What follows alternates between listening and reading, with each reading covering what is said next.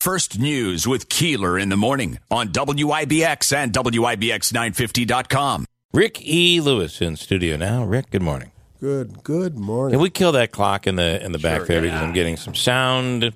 And actually, Jeff, while you're doing that, can you see if you look on that RE20? There's that little switch. Switch it over for me. Okay, try it now. Okay. That sounds a little better. Yeah. That mic blows. I don't know why. Was that the suck knob that the sound guys use to make you sound better and worse? If they like we've given this needed a little bit of a higher end sound. Okay.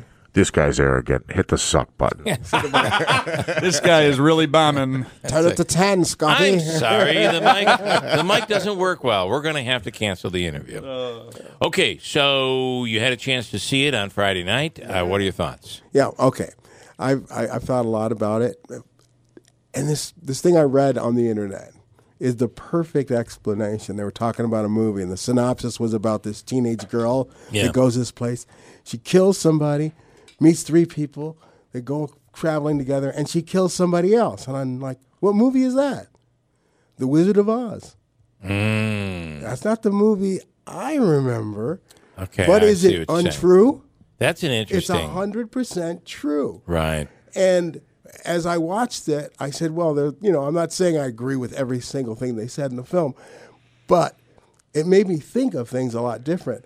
And they were talking about the experience of the people that had went. And I realized all the people I know that went were like what they described. Well, if you had a VIP pass or media, you could get backstage and you could hang out. You could go home and come back. Completely different experience than the people that were there. And that was the porta potties. That was their bathroom.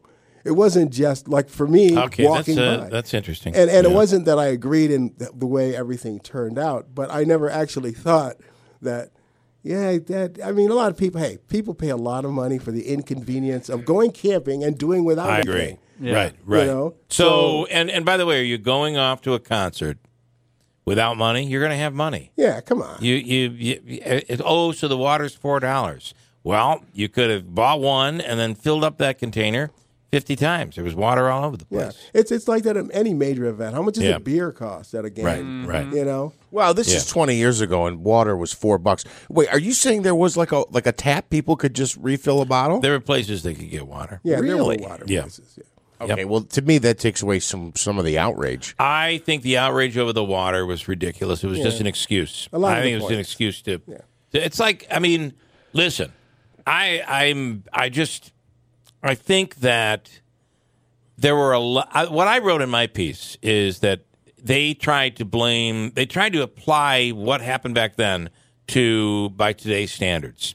So with the angry white male thing, the Me Too movement and all of these things. Let's not forget, and I know you got to be careful saying this, and I will be careful saying this, but are we surprised that this, to me it was more, and I've been to spring break, Daytona Beach, Fort Lauderdale, that sort of thing, where college kids get all amped up, they travel down, they're all together, the rules are basically are gone, you're away from your parents, and add alcohol and drugs to the mix, and you've got. I was in. This was 1983, 84, I think, and we went down on a bus trip to Daytona Beach. When it was time for us to leave, the bus was waiting, but none of us could leave the hotel. You know why? Because police were there. Everyone was being interviewed on the way out. Before you could leave your room, you were being interviewed because kids in that building destroyed the hotel. The sheetrock was ripped off the walls. Doors were off the hotel rooms. The elevator, the guts of the elevator, completely exposed because the sheetrock was ripped off. Who would do so? What animal would do such a thing? Was it because they were charging too much for water? No. It's because you put a group of college kids together, and they all get drunk, and crazy things happen. Yeah. And it starts with one guy kicking the wall, and there's a hole in the wall. Then somebody else walks by and says, let me pull on the sheetrock, and they rip it off the wall. And it just got worse and worse. And it was crazy. That, to me, is what Woodstock was. Not some assessment on the social or on capitalism or on... I just think it was so blown out of proportion, so distorted and simplified, trying to say, well, this is what happened. Well, there were a lot of things. There are a lot of things they could have done. Rick, starting with the lineup, don't you think? Well, I think... The lineup, what do you expect with that lineup? The lineup was not something that would be a love, peace, correct, tie-dye type of correct. List of acts. So... Yeah, when Jewel was playing, maybe. Well, that's when everybody went to go get water for $4 right. a bottle. When Jewel was playing, it was all peace, love, and you know what. Did you ever look at the lineup for the New Orleans Jazz Festival? They'll have headlining, "Where's the jazz?" Right. There was nothing. Yeah. And that's the same way as the Woodstock was. Where is this love, peace, love music? It wasn't. It was just a name to get people. It was the producers. You got to blame the producers on this. They kind of knew what they were creating, or maybe they didn't. Maybe it was like, well, we can't get this band. These guys say they'll play. Let's just get them. At some point, you have to say, no, this doesn't fit the brand of what we're trying to do, and they didn't do that. One of the things, I'm sorry, Rick, one of the things I noticed in the trailer, I obviously have not seen the documentaries you guys have, was there a painting of a picture of this was inevitable, that this was going to happen no matter what? I will tell you that, the time I worked at Rock 107 and was in the same building as K-Rock, a lot of that music was played on K-Rock at the time. And when the lineup came out, I remember everybody having a conversation in the common area. We're all just standing there, and the whole conversation was about, this is inevitable. This is going to go bad. This lineup, there is going to be violence. And oh, by the way, you send your daughter off to go, okay, go have fun at Woodstock, and she strips down naked, gets drunk and high, and begins to crowd surf over these guys that are like in the mosh pit. There is no excuse for sexual assault, but I don't think you should be surprised that you got a bunch of guys copping a feel. Should we be surprised? I understand what you're saying. I mean, all of this could have been prevented, but it just happened. But it's many things collectively that caused, in my opinion, that caused what happened. And I do agree with Griffo when he said that, the reality is there were, the 3 days, there was a lot of happy people right up until the very end. Well, and I think that's really true. It's like the old saying, it was wild and reckless, and it's a lot of fun till somebody loses an eye. Yeah, you're right. Yeah. You bring up a very good point, and we'll break and come back and talk on the other side of the break, but you bring up a really good point.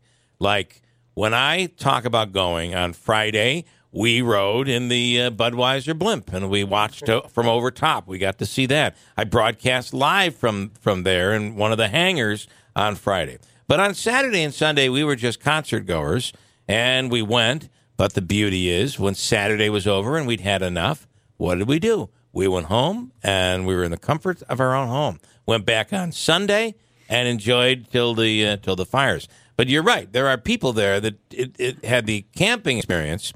And the other thing that I think they missed out on completely was having a plan to remove the sewage. Yeah. There were, you've seen porta potties. When they showed pictures inside, and this might have been your footage, Rick. No, I didn't do a lot of that kind of stuff. He had other things to shoot, better things to shoot. I was going over the woman that was crowd surfing, and I was getting that footage. But listen to me. You know how it'll have a toilet seat, and then there's the plastic hole that basically goes into the tank. Well, the sewage was right up to the toilet seat. And people are like, what are we supposed to do in there? I mean, and those were their bathrooms. Yeah. I mean, there was video of the sewage company taking some of it out, but there were just so many people, they couldn't keep up with it. And so a lot of that mud was sewage, and these guys are like rubbing their faces in it. I mean, it's like, what are you doing? Yeah, it was fun when it was going on. I guess, It looked like war paint. Not that I was doing that. All right, hold tight. Rick's like, wait, that wasn't mud? Hold tight. We'll talk about all of this on the other side of the break and your take. But if you've not seen it as of yet, the one thing I don't think that it did was portray our area as in a bad way like I thought they were going No, to. it wasn't even mentioned, really. Just, Yeah, they really didn't. The area didn't play a role, and most of those people you saw were not even from here. Yeah, but the one place they did mention, the Woodstock Stockyard Inn in Rome. Oh, they did. The place that opens in the morning and closes at 5 o'clock. Oh, okay, we'll talk about that. Hold tight.